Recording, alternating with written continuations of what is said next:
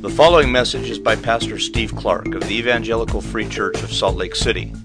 More information is available at our website, www.slcevfree.org.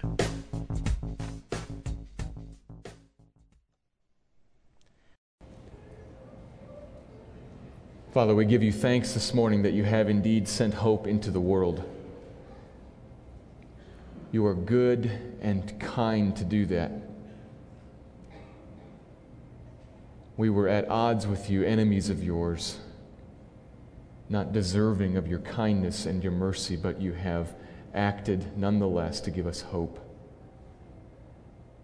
And I pray this morning, Father, that you would move through your scriptures by the power of your Holy Spirit here in our midst, that you would move so as to open the eyes of our hearts and let us see that hope. We here gathered this morning, Father, you know, some of us, most of us probably know you and are your children, and some are not. Do the same work in both of our hearts to illumine them and show us this great hope, your Son, Jesus, and what it is in particular that you sent him to do. Illumine our minds, show us this, call us to him, restore us, renew us, fix the relationship between us, I pray. Would you do that this morning, Father? For the glory of your Son and for the good of all of us, for the good of your people here, we would be renewed in our vigor of this relationship we have with you and that we pursue, that we would be renewed in that and encouraged in it. And those here, Lord, who don't know you, I pray that some this morning would begin a relationship, that it would start today. Do that work by the power of your Spirit through your word opened up. That is my hope and my prayer this morning, Father. Lift up the name of Christ. And it is in his name that I pray. Amen.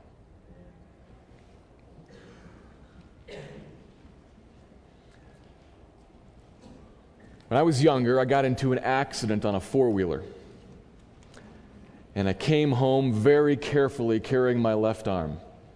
And it felt just fine as long as I didn't turn it, twist it, try to grip anything, try to carry anything, or move it very quickly. Other than that, it was just great. And I had a really big day the next day. Some important things going on that I just really couldn't miss. And so I really wanted this thing to be okay. And so I sat down on the couch and kept it as still as I possibly could and watched some TV, hoping that it would all be okay and fine. And then my mom came in and ruined everything. She took one look at me, she asked a few questions, she poked around on my arm, and I probably pleaded for Tylenol, but by dinner time I had a cast. Which was the right thing, of course. I wanted to deal with the pain, and I wanted to be all okay so that I could make it through and go to tomorrow's events and then on to the next several weeks and just carry on with the things I was about. And I wanted just the pain to go away and for it to function. But she obviously knew that the pain is not the problem. It's the brokenness beneath the surface that is the problem, and it just causes the pain. You can't treat a broken arm with Tylenol. That's obvious in that case. Any adult, it's obvious. But what's obvious in that case is something that we all consistently struggle with in life. We spend a lot of time and a lot of effort trying to avoid the core issues and deal with the surface.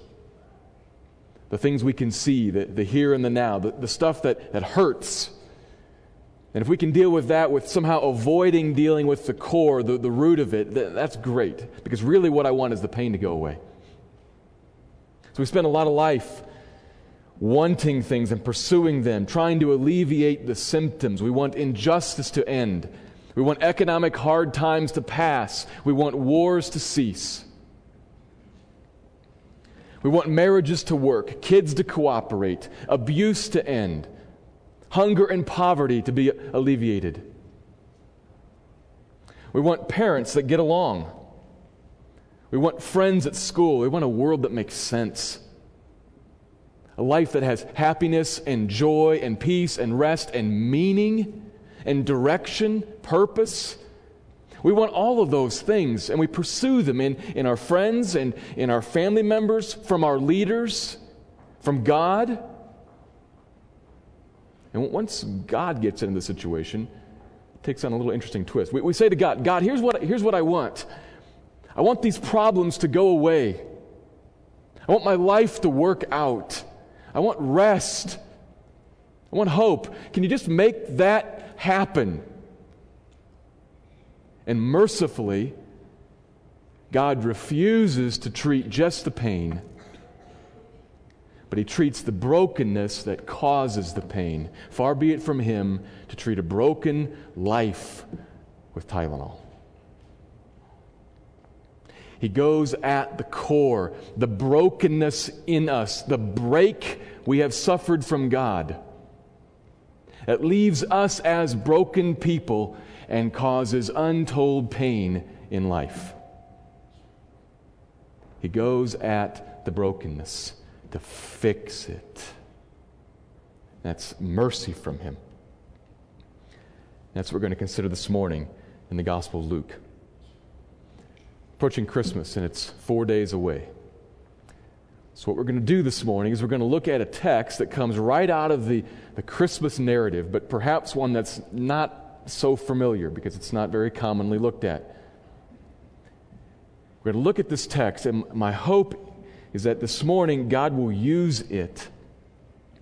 He'll use it to open up our minds, our hearts, to illumine us, to show us what the core issue is.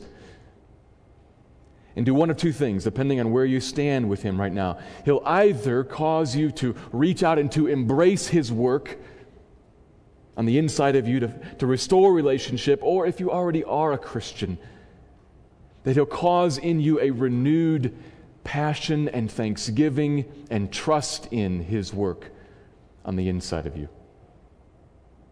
Move us beyond just looking at the superficial to the core, and either embrace His work in the core or be thankful and trust it anew. It's my hope this morning that He'll use this passage, Luke chapter 1.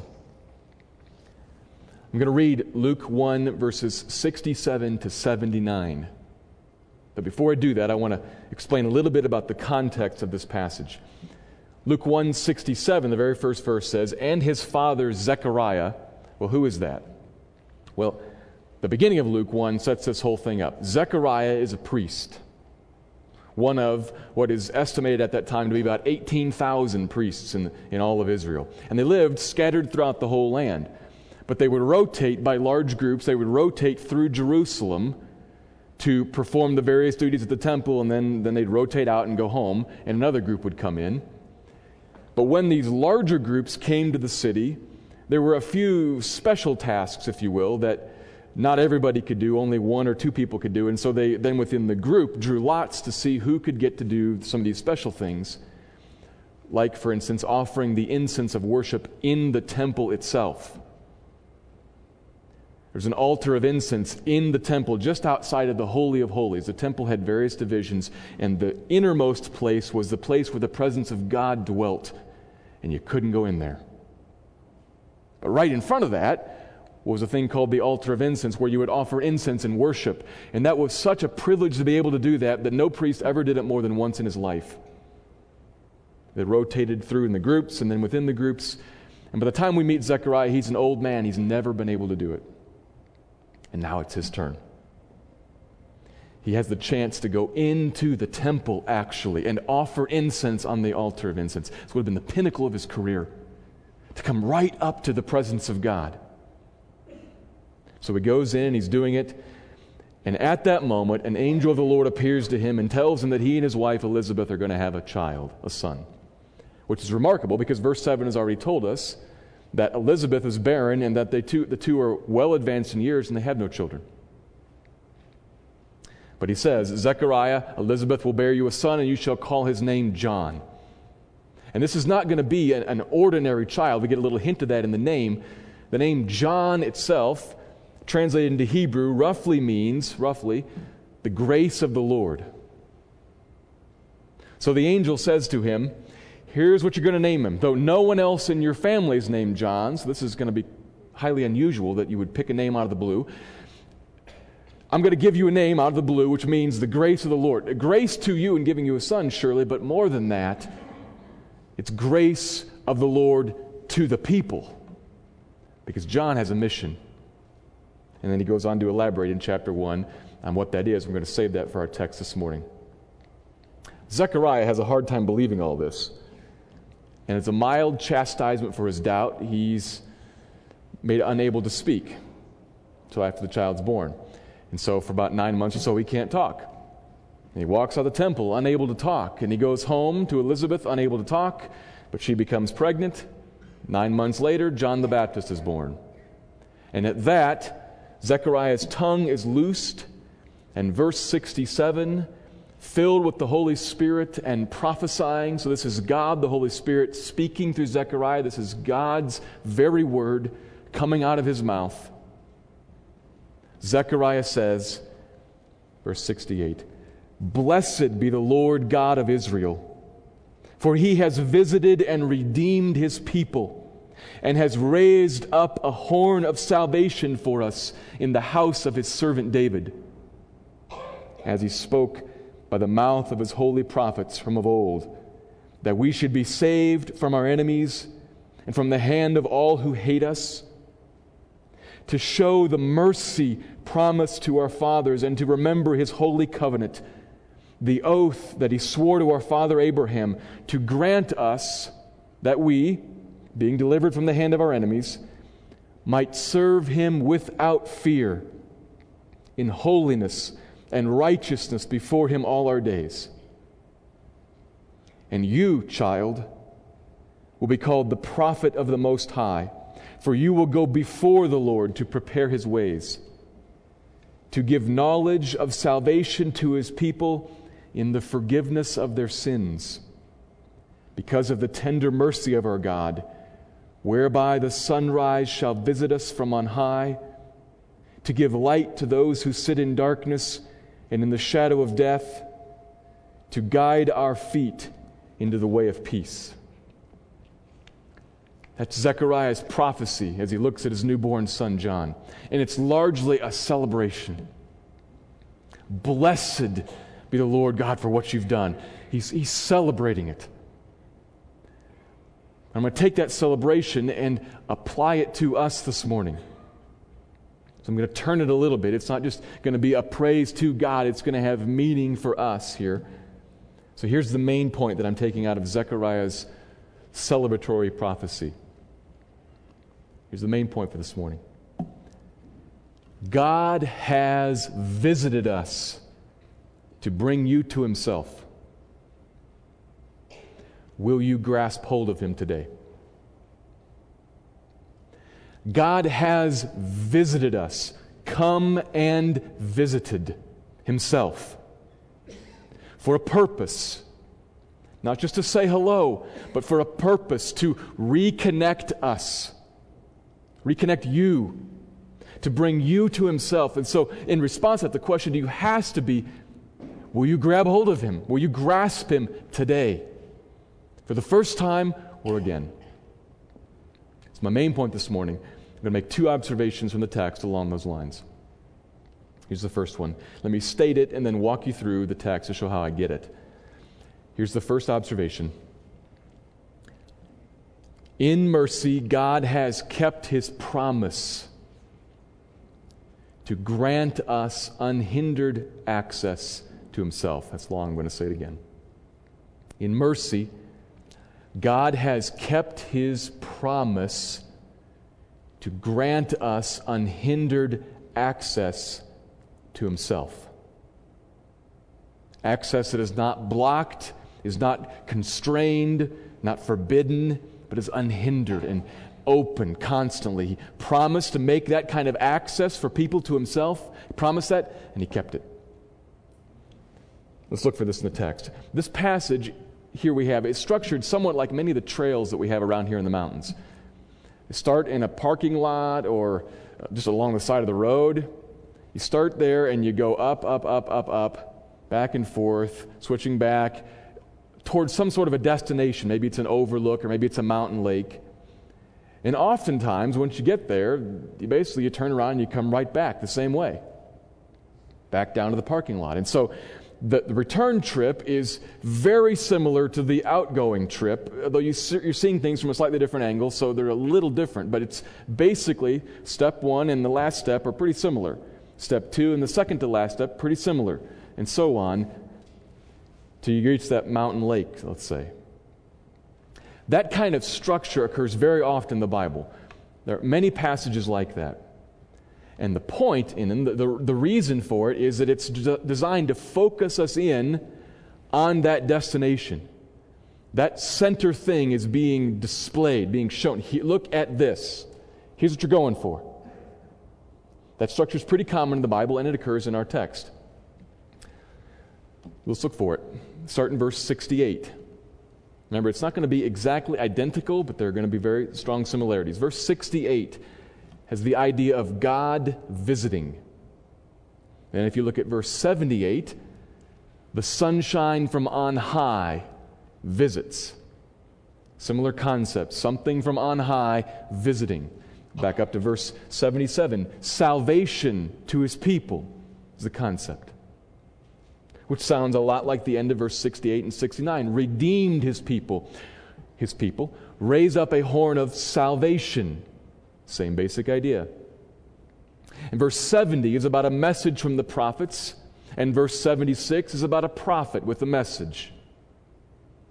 Back up again, verse 74, delivered from the hand of our enemies.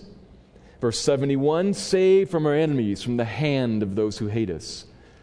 Deliverance from the enemies on both sides. And what you're left with now in the middle, verses 72 and 73, and the end of 72 and the very beginning of 73 are the same thing. The covenant, the oath sworn to our father Abraham. That's the middle, the lake, if you will. This passage is focusing us in on him remembering the covenant. That is the oath that he swore to our father Abraham. That's the focal point of Zechariah's prophecy. What is that covenant that he swore to Abraham? You can read about it in the book of Genesis. Many of us are probably familiar with it. But when we look at it in Genesis, sometimes we tend to miss the forest for the trees, and we get focused in on things like the land that he promised and certain amount of descendants that he promised and who's he talking to and what does that mean. We kind of look at all those details. Zechariah tells us what the covenant's about. Remember, he's speaking, prophesying, filled with the Holy Spirit. What he says is true. Here's what Zechariah says. He says that the heart of this covenant is something very precious. Look closely at verse 73. The oath that he swore to grant us that we, once delivered from our enemies, if you were to diagram this sentence, that once delivered from our enemies is a subordinate clause. You could put parentheses around it and kind of set it off to the side for a minute. So do that. Move that off to the side. We'll come back to it. But to see the main point, set aside the delivered from the enemies part. Here's the thrust of the covenant. To grant that we might serve him without fear, in holiness and righteousness before him all our days. That's the covenant, the oath sworn to our father Abraham. That's a mouthful. God's covenant promise to Abraham was that he would make it so that Abraham and his children could serve God. Remember, Zechariah is a priest. And where all this started off was with him in the temple performing this very rare service to God. The whole temple structure has been serving to make this point with Zechariah in there a special, a once-in-a-lifetime event. He can almost come into the presence of God. Almost. Most of the rest of Israel can't even come that far. But he can almost come. He can bring this incense in once in his life, right up to the curtain behind which God dwells. It's a little bit like if you were to think about going to the White House and you walk up to the door of the Oval Office and the President of the United States is in there. and you can look at the closed door. Most people can't, but you can. You can come up and look at the closed door, and the Marine guard standing there says, look all you want, but make it quick, and if you touch the door, you're a dead man. For real. So you can almost come there, but fundamentally that's unwelcoming. That door is not the way into the presence of the president. It's a barrier to keep you out. And you best stay out. Right? That's what the whole thing is saying. You can almost come here, but you cannot come here. That's the temple structure in Zechariah's day. Here's God in the middle of the middle of the middle of the middle of the temple, in the middle of the city, in the middle of the country, and you can almost come there. If you're Gentile, you can come to the city, you can come into the outer courts. If you're Jewish, you can come a little further in. If you're a priest, sometimes you can come a little further in. And if you're a special priest, you can come into the temple. And if you're the high priest, one day a year, you can come into the presence of God. But you better bring the right sacrifice, or you're a dead man. For real. It's fundamentally saying, don't come here. But come, but don't. Come, don't.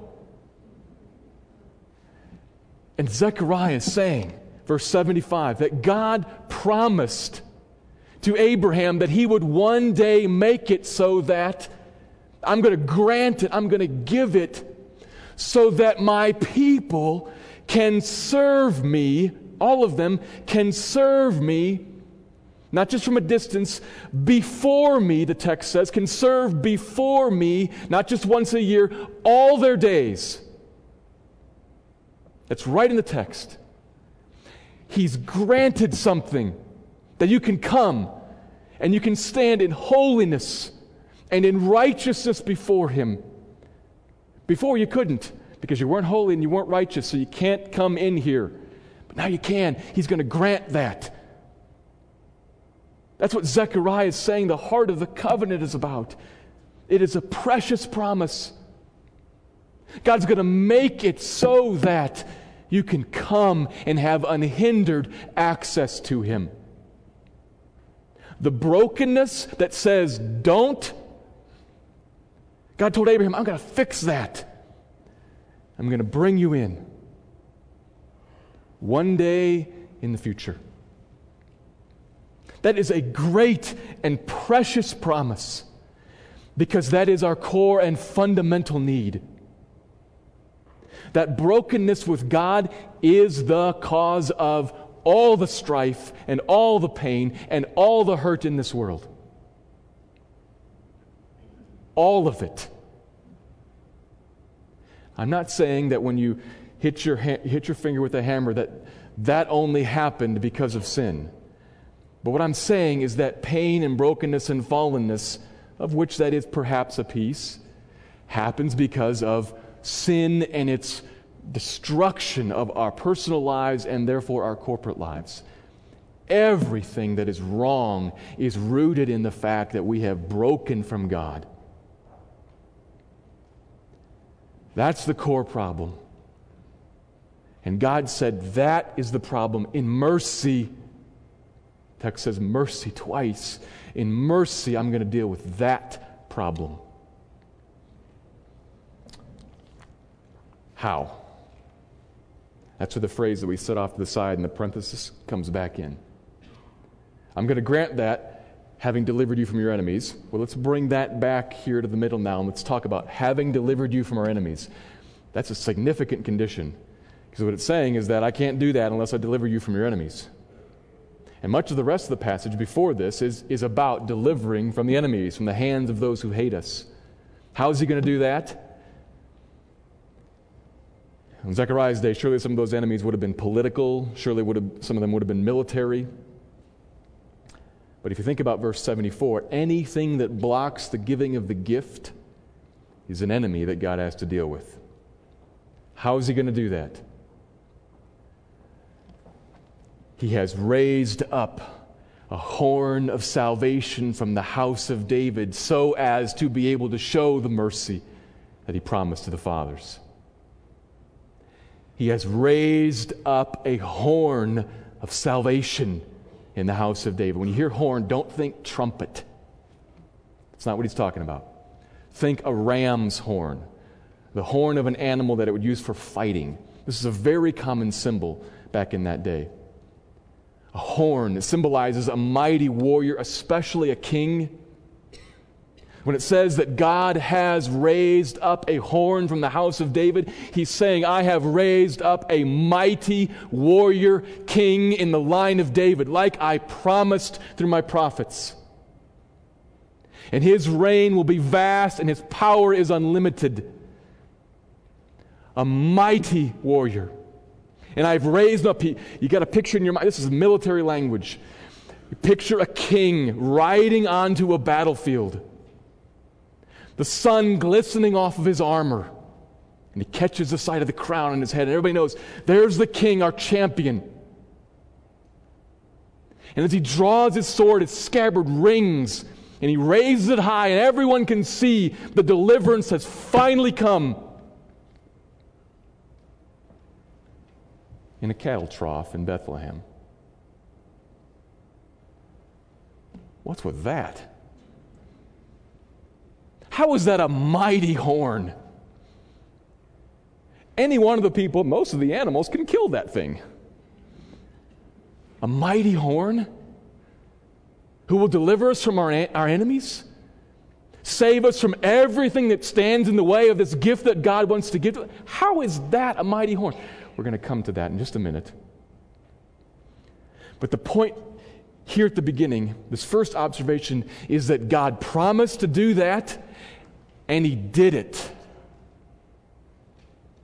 Zechariah is saying, he has raised him up. No longer he will, he has. The virgin already is with child. He will be born in a couple of months. He already has arrived. Blessed be the God of our fathers. He has kept his promise. We're going to talk about how in just a minute. But he has kept his promise to fix this core brokenness, to bring us back to himself. Christian, this is good news. This is the best news you could ever hear.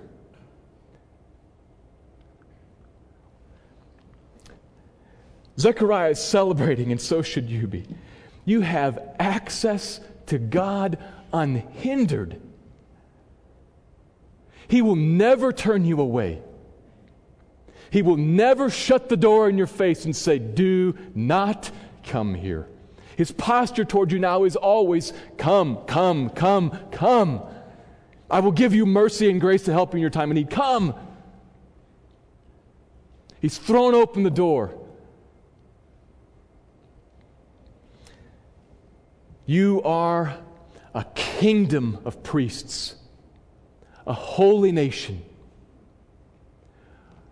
Every single one of us, if you're a believer, every single one of us has access to stand before God, holy and righteous, to serve him forever, which is what you were made for. It's what your heart was made for. You serve something in life. You were made to serve a good and holy and righteous and loving, merciful and gracious and wise and beautiful God. And he has made that reality for you. That should matter day in and day out. He has set the bone. The pain will pass. He's fixed the problem. Unfortunately, we tend to kind of skip over all that and want the pain dealt with right now. He will. He will make all things new. He will. If he's given you Christ, will he not also along with him give you all things? Romans 8 says so. He will. But what this calls for us, if you're a Christian, what it calls you to do is to realize, along with Zechariah, praise be God, blessed be God, because He has acted to bring me into His presence, and I stand there now in grace, never to be thrown out. Blessed be God. But if you're not a Christian, realize something here. This is all for the people of God, and you're not one yet. But you can be. Do you want to be? Do you want to deal with the core brokenness, or do you just want to deal with the surface? If you want to deal with the core brokenness, you can. And you can come in. You can be reconciled, fixed, healed. That takes us to the second observation. So far, we've just been concerned with what God promised to give and the fact that He did it. And now the second observation is about how. And the second one's important because if we just were to stop at the first one, we might not be real clear on to what those enemies are, those who hate us. Certainly there's a physical, there's a tangible, a military, a state government aspect to that, but it goes far beyond that. Anything that would stand in the way of what God wants to give to us, that's the enemy that He's going to deal with. And that gets clarified for us here in the second observation. Here it is. In mercy, God gives relationship with Himself, that thing promised. In mercy, God gives relationship with Himself in the forgiveness of sins. That's the key part, in the forgiveness of sins. This passage is a prophecy from Zechariah. You'll recall he was the prophet of John the Baptist, and here now John shows up. Verse 76, Zechariah, now looking at this little newborn baby, says, "You, child, will be called a prophet of the Most High because you're going to go before Him, you're going to go before God to prepare His ways," which is just what the angel told Zechariah in the temple back in the beginning of the chapter. He's going to go before the Holy One of Israel to make a people prepared for the Lord. And we could look back into the Old Testament, and we could look at what John said when he was older, we could look at what Jesus said about him, and the consistent theme is that John is about preparing the way, of making the way ready for this horn of salvation that's going to follow him, God come in flesh. How's He going to do that? How's He going to prepare the people? Well, it says at the end of verse 76, you go prepare His ways. 77, to give knowledge of salvation to His people in the forgiveness of their sins. He prepares the way by informing people. This salvation that I've been talking about, it's salvation from sin. The salvation is not just in eliminating, let's say, the Romans or the Babylonians or the Egyptians. It's about dealing with sin and forgiving it. That's where the salvation is. And John's going to come and prepare the way by declaring that, by making that known, because we constantly overlook that. We tend to think the big problem is the pain on the surface. Actually, beneath that, and John's going to have to inform us constantly, it's about forgiveness of sins. So he says in verse 76, 77, essentially saying, listen, this several thousand-year-old story that dates all the way back to what He said to Abraham, continues on through what He said to the prophets about David. That whole story is not just about the forgiveness, the deliverance from physical enemies. It's about dealing with sin. That's the problem. Sin prohibits what God wants to give.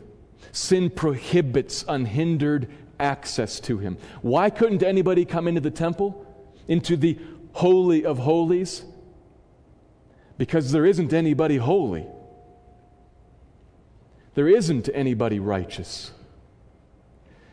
And God cannot let that combine with His holiness. He cannot let the sin that is in us, not the sins we just commit, but the sin that is in us, the fact that we are sinners, He cannot let that come into the Holy of Holies, into His presence, without judging it and destroying it.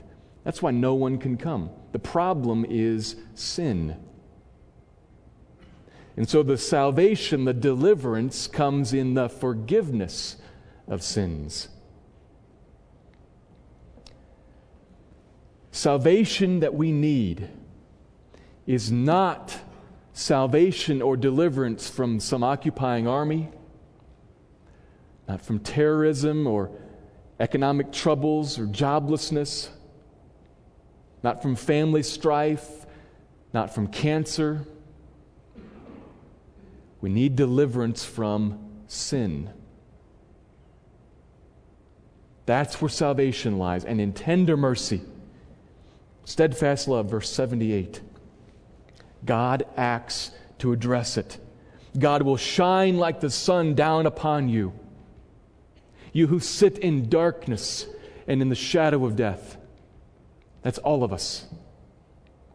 We all sit here in darkness, in a world that's dark. We all sit here or stand here dying. We're all dying. And after the death comes a judgment in which we stand before God.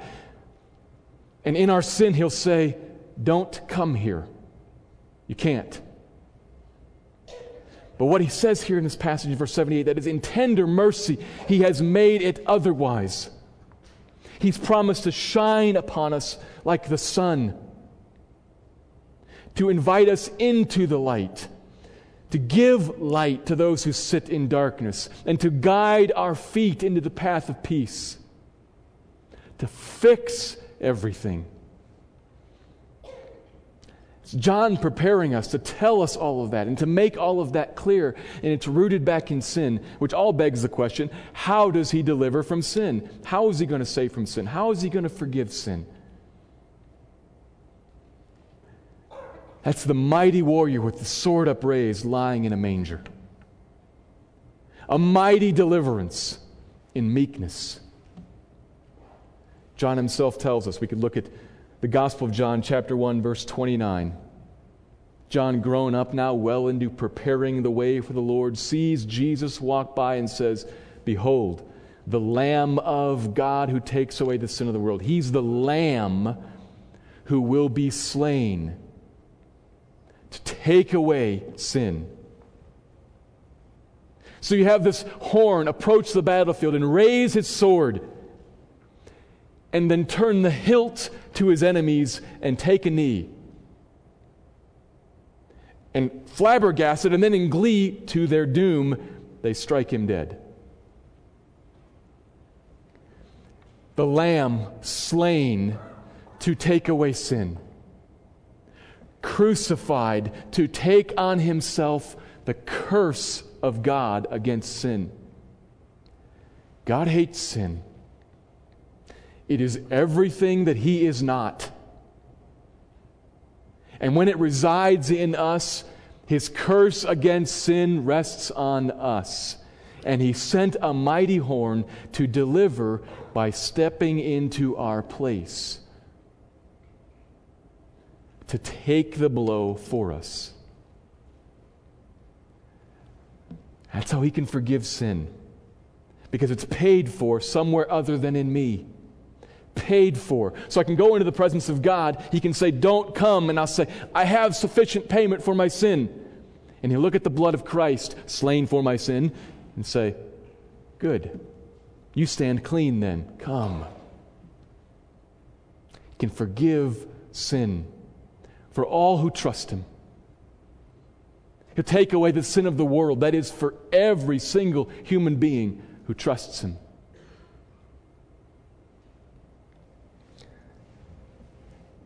That's what Christmas is about. Christmas cannot be separated from Easter. The baby in a manger makes no sense unless you see the cross looming over Him. He is not a mighty horn to save lying there. He is only a mighty horn to save crucified there. These two connect. He comes to go there. Easter and Christmas are one. God has worked a mighty salvation in sending a horn who in meekness will give himself up to death, to deal with that which stands in the way of his blessing, to remove the enemies so that you can come. All of which begs a question: what are you going to do with that? All of which forces us to ask a question. The bottom line of all of this, if all you're going to do with that is say, well, that's interesting, then it doesn't matter at all for you. Knowing it matters not a bit. There are some here today, I am sure, there are some here today who perhaps have known this, perhaps just learned it, but you've never trusted it. You must.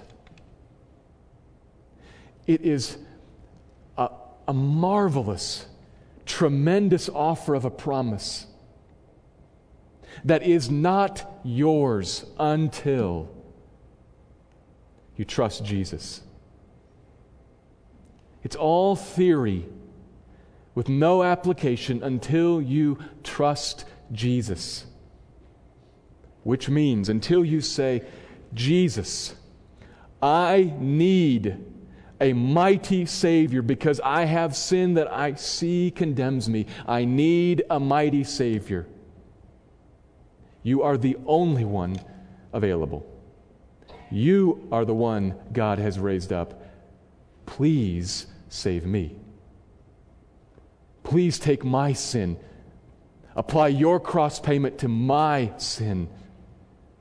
That the barrier that keeps me away from you can be removed and I can come into your presence, unhindered access with you, who the Bible says is the fullness of joy. Do that. Trust Him. Turn away from your own efforts to pay for your sin. Turn to Him. And then all of this will flow downhill right onto you, and you'll find access to God that is amazing. But for a lot of us here this morning, I know a lot of us here are already Christians. You've already trusted Christ. What do you do with this? Well, I think that this should serve as a correction and as an encouragement. As a correction, in that we are prone to lapse. So, my hope is that at Christmas time here, you would think about a mighty horn that saves, come in a manger to go to a cross. You would think about all this that you know. You would think about this and you would look, take a moment to examine yourself and look and say, where have I lapsed? Where have I really just been focusing on the surface pain that I want dealt with, and I have not set my mind on the brokenness beneath? Now, in saying that, I'm not saying that what happens here on the surface is immaterial. All that stuff I listed earlier, the wars and difficult marriages and abuse and whatnot, that's all very real. And I'm very aware of that. And we should want all that to go away. And we should work for that. But we should also realize it's never going to happen until and only through the bottom level issue being dealt with. And He has. That should set our minds on something. And in that we should see God. It's a testimony to His character. It's a witness to His mercy. That He has acted to not just cover over, but to deal with the root. That's goodness in Him. And in that healing of the root, there is also a promise that the pain will pass. He will make all things new. It's a testimony to the character of God. And it should give us hope also. So it should correct us in our thinking where we've lapsed into focusing on the surface and not focusing on the root. And when we focus on the root and see God's work there, it should serve as an encouragement to us. God is for you. He deals with you in steadfast mercy. That's good. That's a good thing. Your sins covered and forgiven. Which not only should cause you to hope in Him, but it should also enable you to deal honestly with your sin now here in this life. If you're playing with a friend at your house and he or she finds out that you just broke one of the windows in your garage, and he says, "Oh man, I'm going to tell your dad." You say, "My dad already knows, actually. We already worked it out. It's over." And then Dad walks out and said, standing right next to the broken window and seems okay with it. Takes the sting out of it. You know, that friend wants to get you, but he can't because it's okay.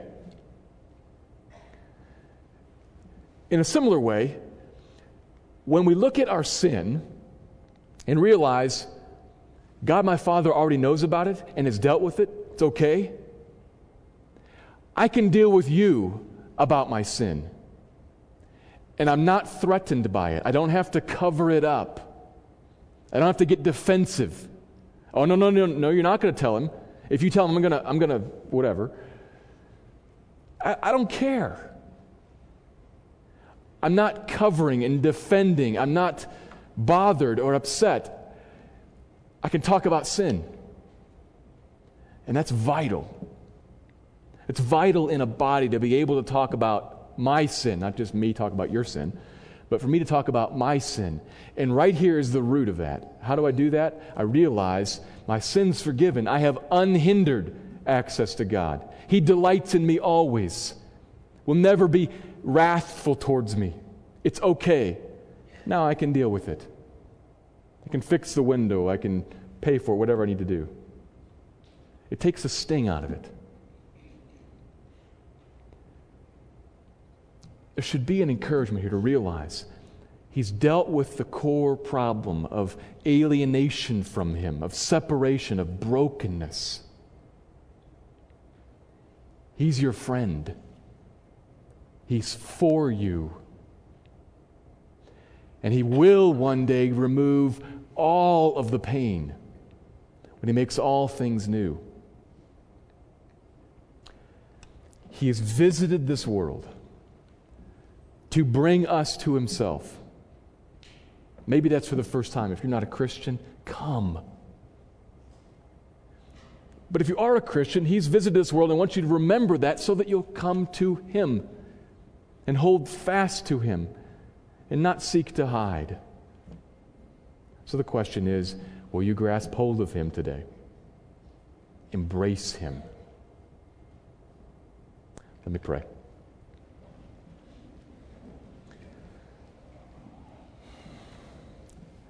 Father, I thank You. Blessed be Your name that You made a promise a couple thousand years ago to make it so that we could come into Your presence and to serve You all of our days. You made that promise and You kept it, and I bless Your name for that. And I pray for each of us here in the room this morning, would You do the particular work in our hearts that this text calls for, that this truth calls for. Would You show us Your salvation in the forgiveness of sins? And would You turn some hearts to You to trust You for the first time? And I also pray, Father, would You commission Your Spirit here to be at work amongst my brothers and sisters who are prone to wander. Lord, I know it in myself and I know it in them. Prone to leave the God we love. Or would You take our hearts and bind them to You to show us Your goodness? Lord, that's the work that we need to have happen in us. The core issue of relationship restored. Thank You for making it possible. Do it again today. for the glory of Christ and for the good of your people, I pray it. Amen.